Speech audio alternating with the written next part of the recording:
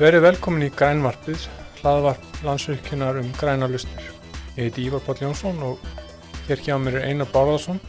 framkvæmdastjóri Votlendissjóðs. Vertu velkomin. Takk fyrir að bjóða mér. Til að byrja með, af hverju mikilvægt að endurheimta votlendi á Íslandi? Já, í svona sinni allra stystu mynd, þá það þannig að þegar votlendið okkar og mýrarnar voru framræstar á sínum tíma, sem svo miðbygg síðustu aldar, þá gerðu almenningur eða svona held ég 99% landsmanna sér ekki grein fyrir því að þegar að jarðirnar voru framræstar og vatninu var hleypt af þeim, þá komst loft onni lífræna úrgangin sem það var, lífrænu efnin, og við það hófst bruni og hann losar koltvísýring sem að annars í rakanum og vatninu hefði haldið áfram að falla niður eins og hann hefur gert árþúsundir og orðið þar í rólegheitunum að mó sem við notum til þess að hita skrokkin hér í árhundruður. Þannig að það er svona það einfaldasta í sinni einföldustu mynd. Já. Þannig að munurinn á í raun og veru því sem við erum að gera í framræstu mýrum og skógrækt sem dæmi er eðlisfræðilega algjörlega sitt hvor aðgerðin þó að í hugum margra áhuga manna og leikmanna sé þetta einhvers konar leið til að kolumnisjafna sig almennt. Já. Bæði góður að geta verð, en þetta er það svona í sin einföldustu mynd. Það verið að koma í veg fyrir losun. Það er hreinlega verið að koma í veg fyrir losun og vatnsstaðan á þessum jörðum sem við erum að fara í er tiltölulega fljóta ná sér, þannig að við erum beinlínis að stöðva 20 tonna á hekturum bara nánast á innan við hálfu ári. Já, þannig að það tekur ekki lengri tíma það. Nei, það er svona talið geta verið allt upp í innan við 3 mánuði eða mestalagi hálft ár, 9 mánuði, auðvitað missamt eftir árferðum. Við upplifum hérna sumar fyrir 2 árum sem var ansið þurrt, en svona í eðlilegum allansansregningar loftslags hluta eins og við búum við þá er það nú bara á þannig að gangar hatt fyrir sig. Já. Og hvaða þróun, hvernig gerðist þetta allt saman, þar að segja, af hverju hérna á sínum tíma, af hverju voru þær ræstar svona fram mýrarnar? Já, við vorum náttúrulega bara á allt öðrum stað, í öðru samhengi. Við vorum að rísa land var að rísa efnahagslega upp úr seinni heimsstyrjöldinni og þar kom nú Benjamin H.J. Eiríksson, langömmu bróðir minn til sögunar sem var nú að vasast með Marshall og hagfræðingur og Seðlabankana sem var að vasast með Marshall aðstoðarpeningana og mönnum þótti þetta bara gagnleg aðgerð að fara í það að framræsa sem mest af landi með þann ávinning í huga að bæði að byrja að nota land undir landbúnað og eiga þá jafnvel ganga aðeins lengra, en menn ættu meira land heldur en kannski 30 augnablikinu, því að menn voru bara stórhuga í landbúnaðinum og ætluðu þessi stóra hluti, en svo hefur ýmislegt gerst, landnýting og kunnátta manna og tækjum og tólum og ábyrgð og annað hefur orðið til þess að landnýtingin er landþörfin hefur ekki verið þess mikið, en svo þarf það að halda því til haga að það voru örfáir ef einhverjir sem gerðu sig grein fyrir þessum losunar þætti sem að var til við framræsinguna á þeim tíma. Það er nú fræg grein eftir Halldór Laxness, en ég held að flestir hafa nú bara afskrifað hana því að hann var bara rithöfundur og hafði ekkert í þetta að gera, þessa umræðu. En hérna þannig að, og það er nú kannski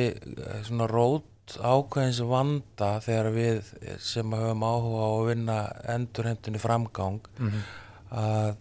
og ýmsir sem tala fyrir hennar hönd hafa kannski tala þannig á þess að hafa ætlað sér að gera það að þeir sem eru annarkvort tóku þátt í því að framræsa eða fjölskyldur þeirra eða feður, afar og ömmur og svo framvegis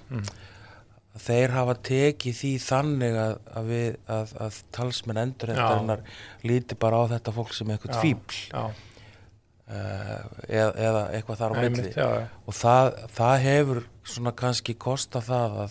það góða fólk hefur kannski farið í vörn af persónulegum ástæðum og svona séð þetta sem einhvers konar ógn við það sem að og margir líta bara á þessar framkvæmdir sem bara svona einhverju sögulegar heimildir og það sem þeirra forfeður gerðu á sínum tíma. Þannig að það hefur svona getað, og ég skil það alveg, að það hefur farið illa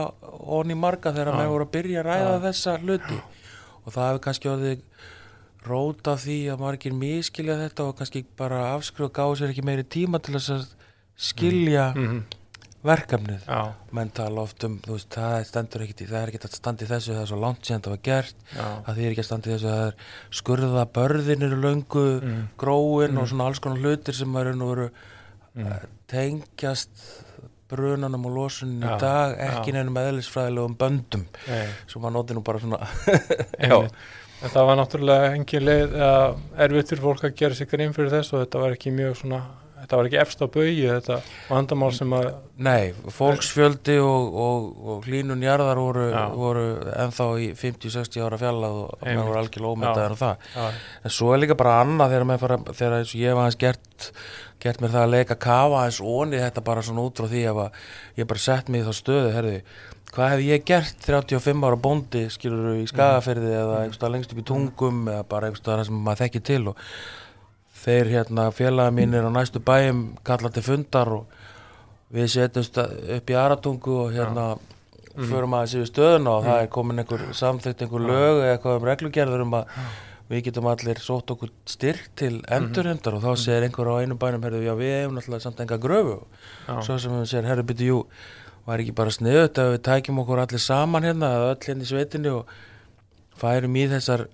endurheimt og svo segir einhver, já ég þarf þess nú ekkert. Jú, en nonni, ef þú kemur með, þá getur einn og sveitin kannski keypt gröfu inn í sveitina. Það er gríðalegt framfaraskref á tímum þar sem að menn voru að drattast með vörur og annað á hestvögnum og lélugum bílum. Þannig að ef maður hugsa bara út frá þeim forsendum, þá er náttúrulega einhver undirliggjandi hvati sem hefur kannski ekkert með landbúnaðinn í enda að gera, heldur bara að lifa á þeim stað þar sem þú ert í þeim tímasöguna sem þú ert. Og ég held að það sé svona kannski svona sakfræðilegi þáttur sem að eiginlega ekki hægt að horfa framhjá og afgreiða með hratt, af því maður sem betur fyrir þekki bara það vel til í sveitum og bara þú þarft ekki að fara annað en á Vesturland til átta á því að menn ennþá að berjast í þessum sömu hlutum. Þú veist, bara komast á milli staða eða vetrartíð og koma börnum í skóla. Einmitt nákvæmlega. Ekki sömu aðstæður eru núna. Nei. Nei. En getur þá skýrt okkur aðeins svona frá því hvernig Votlendissjóður vinnur? Hvernig ferlið til dæmis? Já, ferlið er nokkuð skonar eftir því bara hvaðan þú kemur að Votlendissjóði en svona í prinsipalt og í sinni starfsemi er þetta einkarekinn sjóður sem er fjármagnaður nánast eingöngu af fyrirtækjum sem eru þá að kolefnisjafna sína losun. Það eru bæði fyrirtæki sem eru að gera það mjög vísindalega og þá með á þau ákveðnu markmiðum að minnka sína losun leið. Svo ertu með aðila sem að bara vilja láta gott að sér leiða, er kannski ekki alveg meðvitaður hver sín losun ætla bara að leggja þessu lið alveg eins og sumir leggja öðrum málum lið og svo er þetta einstaklingar og heimili sem er kannski að kolefnisjafna ferðalög, kolefnisjafna svona heimilisreksturinn, kolefnisjafna heimilisbílinn og það var mjög stór þáttur í okkar svona okkar framlögum í fyrra. Sá þáttur hefur náttúrulega minnkað mjög mikið núna þessu ári, eðlilega, en sem betur fyrir eru ennþá fyrirtæki þarna úti sem að hafa ekki þurft að mæta þannig áskorunum á þessu ári að þau þurfum við að leggja af kolefnisjöfnun, þannig að við erum ennþá svo sem að fá aðstoð frá aðilum, en þetta eru fyrst og fremst einkafyrirtæki, stofnanir og einstaklingar. Sem þá eiga sjóðin Nei, hann er bara rekinn eins og hvert svona nánast, sjálfseignarstofnun, bara svona nánast eins og við sjáum góðgerðarfélög rekinn. Ég er svo sem eini starfsmaðurinn og yfirbyggingin er nú lítil, við höfum með aðsendur upp í Landbúnaðarháskóla. Þannig það er svona skélinn sem við erum í og ef að þú ætlar sem einstaklingur að leggja til eða fyrirtæki þá er ég svona svolítið búin að koma inn á það.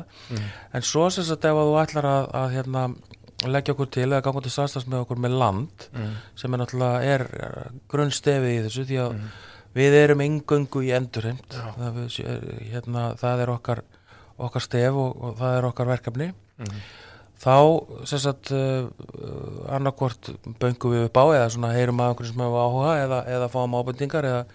eða tölvupósta eða símtöl bara beinlínis frá eigandum jarða. Og þá sem sagt fáum við svona grunn upplýsingar sem þarf stærð og magn skurða jafnvel og lengd þeirra ef það liggur fyrir og svona kortafjafs á Landbúnaðarháskóla Íslands alveg gríðarlega öflugt tæki þar ótrúlegt tæki svona miðað við umfang. Ég talaði að skurða lengd samanlög á Íslandi séu 34 kilometrar. Já. Og mér skilst að það væri hægt að hengja landið strandlengjulega 25 sinnum í þá magn. Ég hefur ekki hengið mig upp á það en það er allavega svo tala sem ég heyri síðast. Þannig að það er nóg verkefni en þá tökum við svona grunnupplýsingarnar og sjáum hvort að svona, og ef þetta lítur út fyrir að vera þannig í fyrstu sín hjá okkur að þarna sé hægt að framkvæma eitthvað, að þá sendum við verkefni til Landgræðslunnar sem að svo mælir þetta og staðfestir losun, staðfestir að þarna séum jarðvegaræða sem sannarlega endurheimtanlegur og það á meðan við erum ekki með aðra svona alþjóðlega vottun sem að svo sem stendur til að útvega en í ákveðnu ferli hjá okkur, að þá lítum við þannig á að okkar mjög svo trausta samstarfi Landgræðsluna sé svona sú vottun sem að við bjóðum þessum aðilum sem að bæði eru fyrirtæki og einstaklingar eins og ég nefndi áðan sem að leggja okkur lið í góðri trú. Já. Og síðan starfsemin okkar endurskoðuð bæði fjárhagslega og kolefniseiningarnar af PricewaterhouseCoopers. Já. Þannig að þetta ekki eitthvað svona bara sem Einar Bárðarson datt að henda út í einhverju skurði hér og þar. Einmitt. En þar þá ekki bindingin og svo starfsemi að passa við fjármögnunina? Jú, svo náttúrulega svo og það hefur verið svona ákveðið búmerang, það er að segja, þú byrjar mínir forverar og svo stjórn sem var þá, stofnar sjóðinn vorið 2018 og þá náttúrulega farið á stað í fjármögnun og árinu 2018 og bróðupartin árinu 2019 nú ekki endurheimt neitt vegna þess að þá eru tveir mjög áríðandi þættir í fullum gangi annars vegar bara fjármagna til sjóðsins sem var reyndar svo sem búið að leggja ágætisgrunn á hann var stofnaður en það þurfti meira til eðlilega og svo þetta ferli að kallinjarðir mæla og meta og staðfesta og fá þar svo frá Landgræðslunni og fara þá í það að endurheimta. Þannig að þetta ferli raun og veru framkvæmd endurheimta byrjaði svo haustu 2019. Þetta er mjög sérstakt því að við erum eiginlega á varamannabekknum frá svona 15. maí til 20. ágúst svona eftir því hvar við erum á landinu þá okkur meinað að framkvæma og það af sömu virðingu og við erum í endurheimt þar að segja við það í virðingu við fugla og fuglavarp og svo hefst svona ákveðið kapphlaup við veturkonung en við getum í raun og veru endurheimt alveg þó að þessi komið frost í jörð og svo framvegis en það þegar við sjáum ekki lengur skurðina þegar við sjáum fram á það að snjór komin til að vera þá erum við át líka þannig að við erum svona þetta sem að maður kallaði ferðaþjónustunni að vinna á öxlunum það er segja vor og haust og hvað þá svona hvað sér þau fyrir þetta kannski ekki mikið þá reynsla en hvað hægt að binda eða endurheimta marga hektar á ári á þessu tímabili við tókum við náðum að gera 73 hektara árið 2019 og þá vorum við nú bara að vinna á haustönninni síðan fórum við ágætlega stað í vor nema að það var eiginlega ekki farið frost og vetur úr jörð það má eiginlega segja að vetur hafi runnið saman við varp í vor við náðum að endurheimta í Gótorpi í Borgarnesi stóra jörð og svo var eiginlega mest af því sem við vorum með tilbúið fyrir norðan og vestan og þar tók snjó bara upp mjög seint, þannig að við náðum í svo eiginlega ekki að fara á fullt skrið fyrir í haust núna og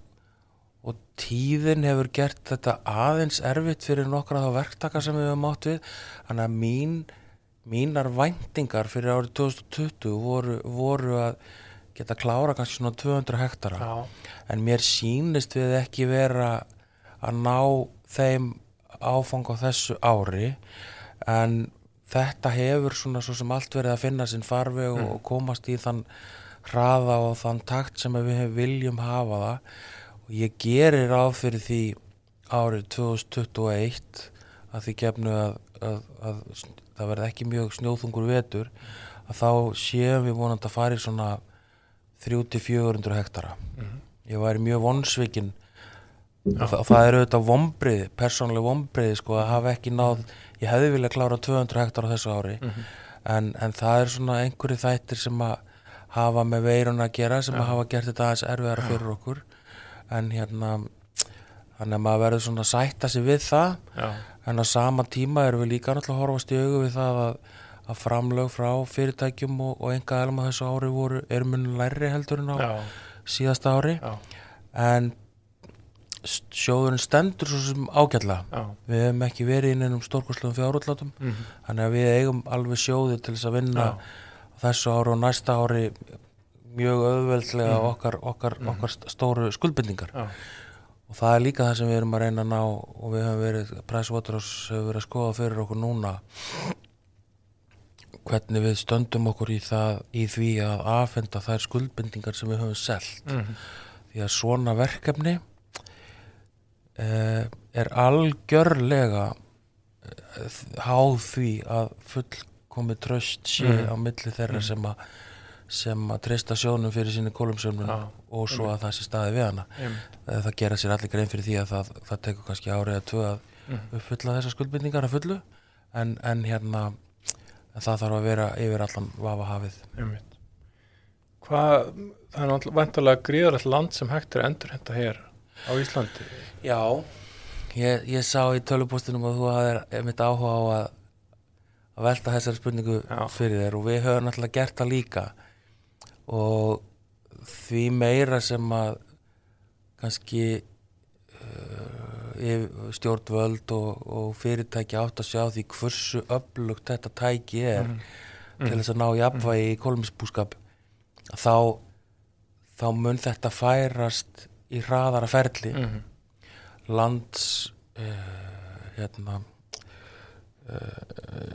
landgræðslan er alltaf að verða öruggari í sínum mati bara eins og allir sem eru í einhverju fæi þeir verða öruggari í því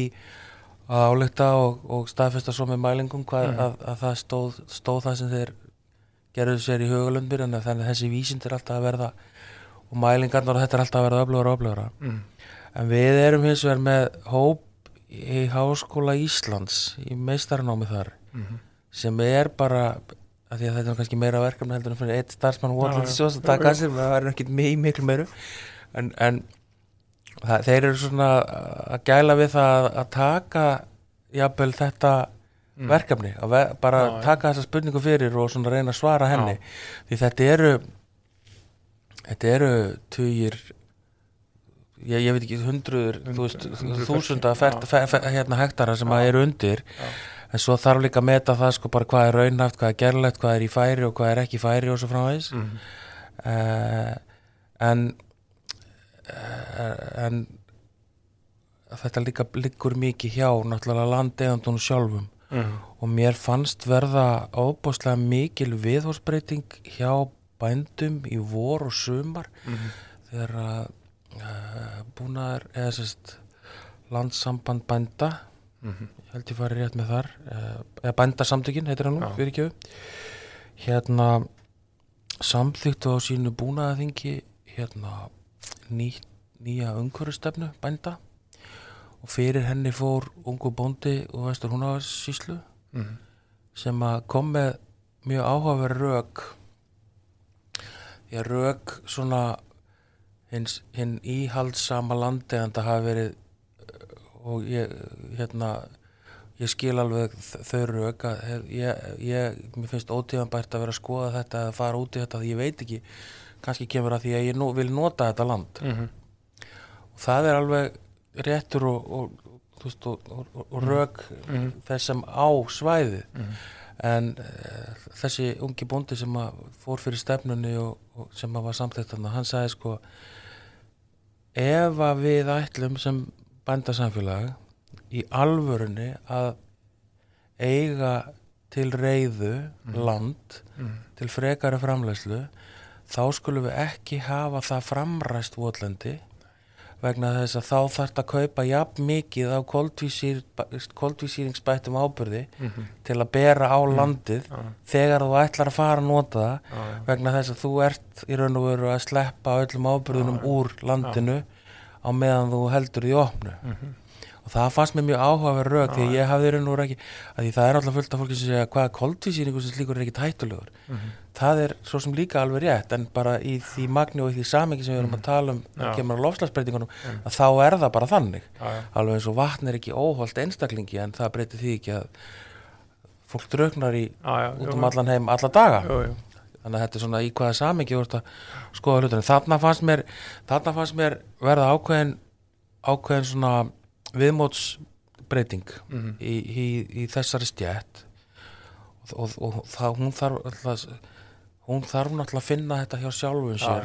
sem ég heldur hafi gert þarna ákveðnuleiti og þess vegna lít ég svona bjartsýnum augum á það muni nást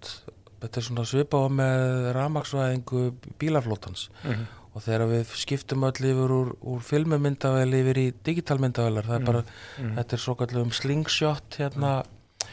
effekt, það að segja þetta byrjar hægt og rólega og svo allt í einhverjum nokkrum árum þá breytist þetta svo hratt að við skiljum ekkert í hvernig við fórum að þessu hér áður fyrir og ég held að það sé svona kannski 2-3 ári það að þetta muni gerast mjög hratt miklum krafti og menn muni þá bara fara í þetta hvort sem eru eftir kolefniseiningunum eða eða út frá einhverju náttúru menn bara fara í þetta eða bara á að gera þetta og þá muni nást einhvers konar árangur en og við höfum svona talað það bæði kannski svona létt og svo tók það á sig kannski svona alvarlegri mynd núna nýlega á stjórnarfundum að við viljum í raun út frá þessari vinnu þá þessa hóps í háskólanum kannski segja bara við ætlum að vera til í 8 ár Votlendissjóður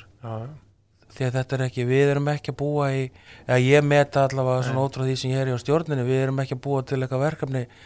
sem á bara að dunda sér í heila mannsæfi heldur bara einangrum bara af hverju einangrum við ekki bara gerlegt markmið og svo bara lokum við bara eins og gjaldheimtan í kvalfæragöngunum það er bara markmiðinu bara lokið og þú ert búin að ná einhverjum árangri og bara takk fyrir komin og góða nótt eins og satt þær í sveitaballabransanum En verður það ekki samt áfram eftirspurn eftir bindingu Jú, svo sámarkaður náttúrulega alltaf að þróast og það mjög áhugavert að þessi fyrirtæki sem ég hef verið að tala við sína bindingu og sína bindingaþörf að þeir sem að gera þetta svona af fullum fetum skulum segja bara kolefnissamleysi út frá mældri þörf eða mældu kolefnisspori fyrirtækjana þau eru bæði að sjá sko minnkun vegna aðstæðna á þessu ári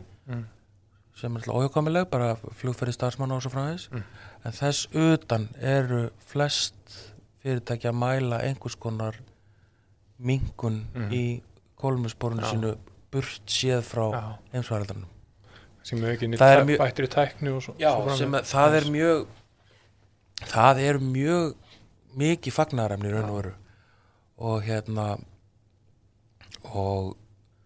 hvernig sem þessi kolefnisjöfnunar eða kolefniseiningamarkaðar með þróast á Íslandi það verður bara svolítið að koma í ljós en við erum búin við einangruðum svona stjórnin einangraði svona 4 stór verkefni í október, nóvember og síðasta ári sem við þurftum að okkur fannst við verða að leysa hratt og örugglega hjá stjórn sjóðsins og við erum búin að ná öllum þeim þáttum í dag og þetta laut að bara svona trúverðugleika framlagsforsendum, þar að segja fjármögnun og öðru, upplýsingagjöf og fleira og þeim markmiðum erum við búin að ná fyrir okkur svona, þetta er svona innri svona stjórnunarverkefni til að ná okkur árangri og það var og af þeim loknum ætluðum við að stendur til að fara að skoða alþjóðlega vottanir fyrir þetta ferli okkar og hvernig það svo þróast áfram inn í framhaldið. Það verður mjög spennandi að sjá. Við höfum aftur að þessu gagnsæi og þessum trúverðugleika sem ég nefndi hérna áðan að þá höfum við reitt okkur á hérna landgræðsluna og PricewaterhouseCoopers munum halda því áfram en þessi svona alþjóðlega vottun þá hvort sem hún fæst á einhverjum aðeins hérna heima eða erlendis hún þá með þeim formyrkjum að þessar kolefniseiningar sem við erum að framlega í þessu haldi séum alþjóðlega vara og svo ég komi aftur að því ég held ég hann ekki klára að maður fer svona víðan völl í þessu samtali ég held ég hafi ekki klára alveg sko hvernig við þegar landeigandi búin að fá mat á jörðinni sinni hjá okkur og hvernig þetta fari þetta allt saman þá gerum við samning við landeiganda að við framkvæmum og skilum til hans framkvæmdinni metinni af þessum þriðja aðila þá og vonandi alþjóðlegri vottun þegar því kemur hann selur okkur innan gæsalappa eða gefur okkur 8 ár af uppsöfnuðum því það nú þannig með losununa hún losar árlega þannig segjum sem svo sett með 25 hérna sett með 25-6 hektara undir þá er þetta 480-500 tonn á ári sem þá 5.000 tonn á 10 árum því það er ekkert allavega Dr. Linur Óskarsson sem vinnur í þessu upp í landbúnaðarháskóla segir að það sé ekkert sem að út í heimi sem gefi annað til kynna en að þessi nægur lífrænt efni í flestum jarðveiti halda mjög lengi áfram að losa og við sjáum þetta bara niður í Vatnsmýri girðingarnar er ennþá að koma upp úr steyptu girðingarnar er ennþá að koma upp úr alltaf að færast herra upp úr götunni þar en ergo þegar við erum búin að selja þessi 8 ár sem uppsafnuð sem við gefum okkur til þess að fjármagna rekstur sjóðsins og framkvæmdir þá fær landeigandinn þetta afhent til sín sem eign þannig erum við búin að búa til eign fyrir landeigandann sem að hann getur þá annarkvort tekið inn á einhvers konar aftermarket eða nota nú bara ég hendi hér öllum persónuverndarlöggjöfum út gluggann og tek sem dæmi Skúla á Subway hann á jörði í Ölfusi sem við erum nýbúin að gera samningum við fáum 8 ár hjá honum en það sem að hann síðan eigandi rekstrar hér á höfuðborgarsvæðinu þá getur hann nota þann ávinning sem hann á þá eftir 8 ár til þess að kolefnisjafna sína starfsemi þannig að það er ýmis þar sjáum við svona þennan fjárhagslega ávinning fyrir landeigendur að taka inn. Hver er svona skilvirknin í bindingu með þessari aðferð með við aðrar aðferðir? Sko, hverju skilar hver króna til dæmis? Sko, maður skildi ætla að þetta væri kannski frekar svona, mikil skilvirkni eða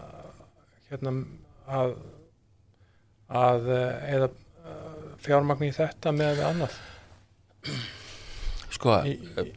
við skulum bara höfum þetta í einföldust mynd að þá er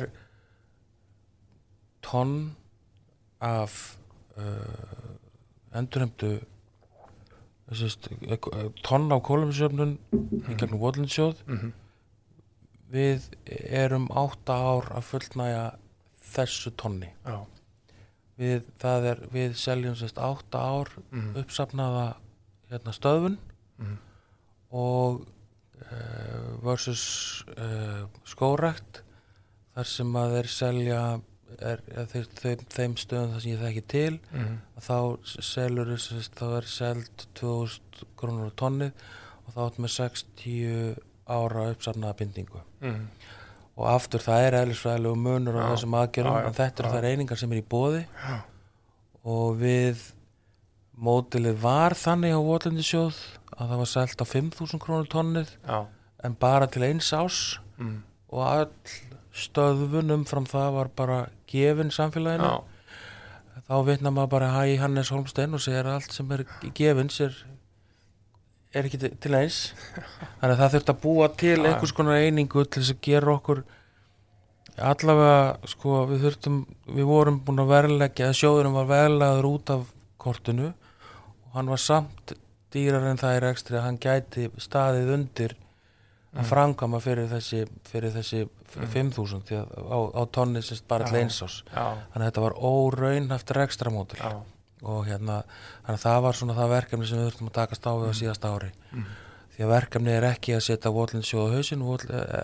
verkefnið að endurheimta Votlendi og gera það bara með skynsamlegum og hagkvæmum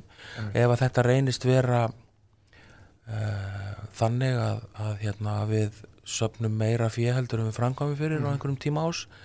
þá lækkum við bara þennan árafjölda Svona lokum hvernig sérðu svona framtíðina fyrir þér í þessum bindingar og losunarmálum á Íslandi? Ég á nú kannski erfitt með að spá fyrir annað en það að hér að vaxa úr grasi kynslóð sem að kannski ekki umfangsmikil á árabilunum sem eru 40 til 50 ára en þeir eru mjög hugsandi í þessu öllu saman þú ert með kynslóð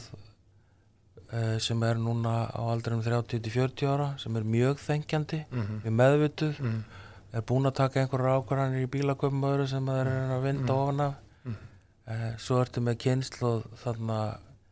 20 til 30 sem bara svo allt öðruvísi þengjandi að hún að lifa allt öðrum lífstíl heldur en nokkuð af því stjórnendum eða markaðsfólki sem í hinum árabjölunum bara hafði hugmyndaflug til að ímynda sér að væri bara í boði. Ég á 14 ára stelpu sem fór til Bandaríkjanna með mömmu sinni í ferðalega að heimsækja vinkonu mömmunar daginn og sérst fyrir COVID og hún kom til mér og sagði pappi, ég búin að finna búð sem ég ætla að fara í og ég sagði bara, Jesús minn, eitthvað Gucci Prada rugl sem hún að abba upp eftir herra hnetsmjörið eitthvað svo kom bara, þetta svona second hand búð það allt og ég sagði bara,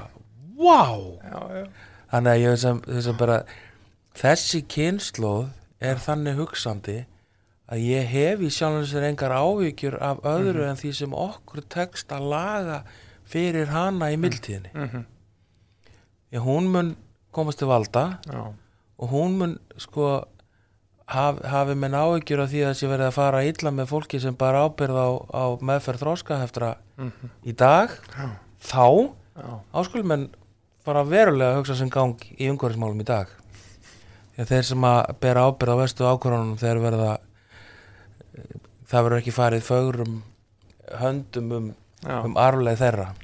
eða það verið að taka niður styttur af mönnum út í Evrópu fyrir þrælahald fyrir 300 árum sagan það hefur sýnt fram á það að sagan getur endur skrifa sig sannarlega virðist vera.